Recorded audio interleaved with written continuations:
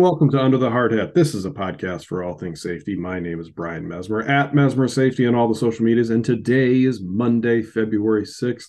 Joining me today is my friend Brian Lesh, and he is here to provide a special field perspective for today's Toolbox Talk.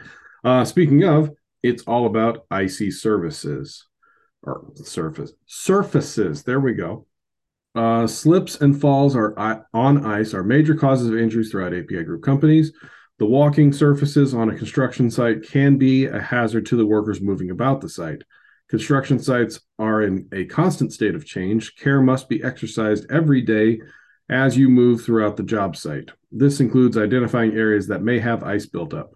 Slips and falls result in an unintended or unexpected change between the feet and the walking surface. Obviously, ice can cause the worker to lose traction and can result in a hard fall. Typical injuries we see from a slip and fall on ice include contusions, dislocations, and fractures. So reduce slips on ice. Number one, avoid working on icy surfaces as much as possible. Number two, use ice melt where feasible. Three, wear boots with slip-resistant soles.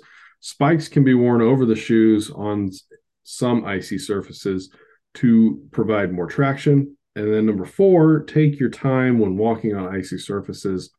Pay attention where you're going. Use handrails if they're available. So, Brian, you've worked in the field for a number of years. What are your thoughts for surfaces that have ice on them?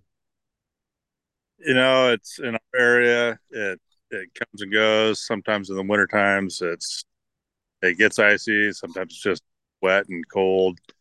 But if it's too slippery to be walking around, it may not even be worth even working on that job site. There's plenty of other job sites to call your supervisor and say, "Hey, this one's just not good now. I need to be out of here for a bit," and let it melt off and go back there when it's better conditions. The job's still going to get done.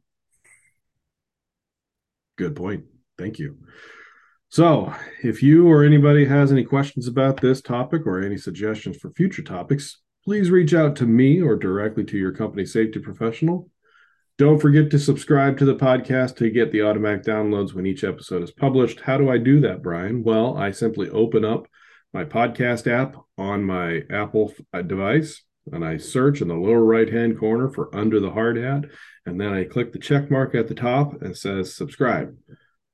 Be a friend, tell a friend about the podcast. Thank you for listening. As always, be good and be safe. And if you can't be good, at least be safe.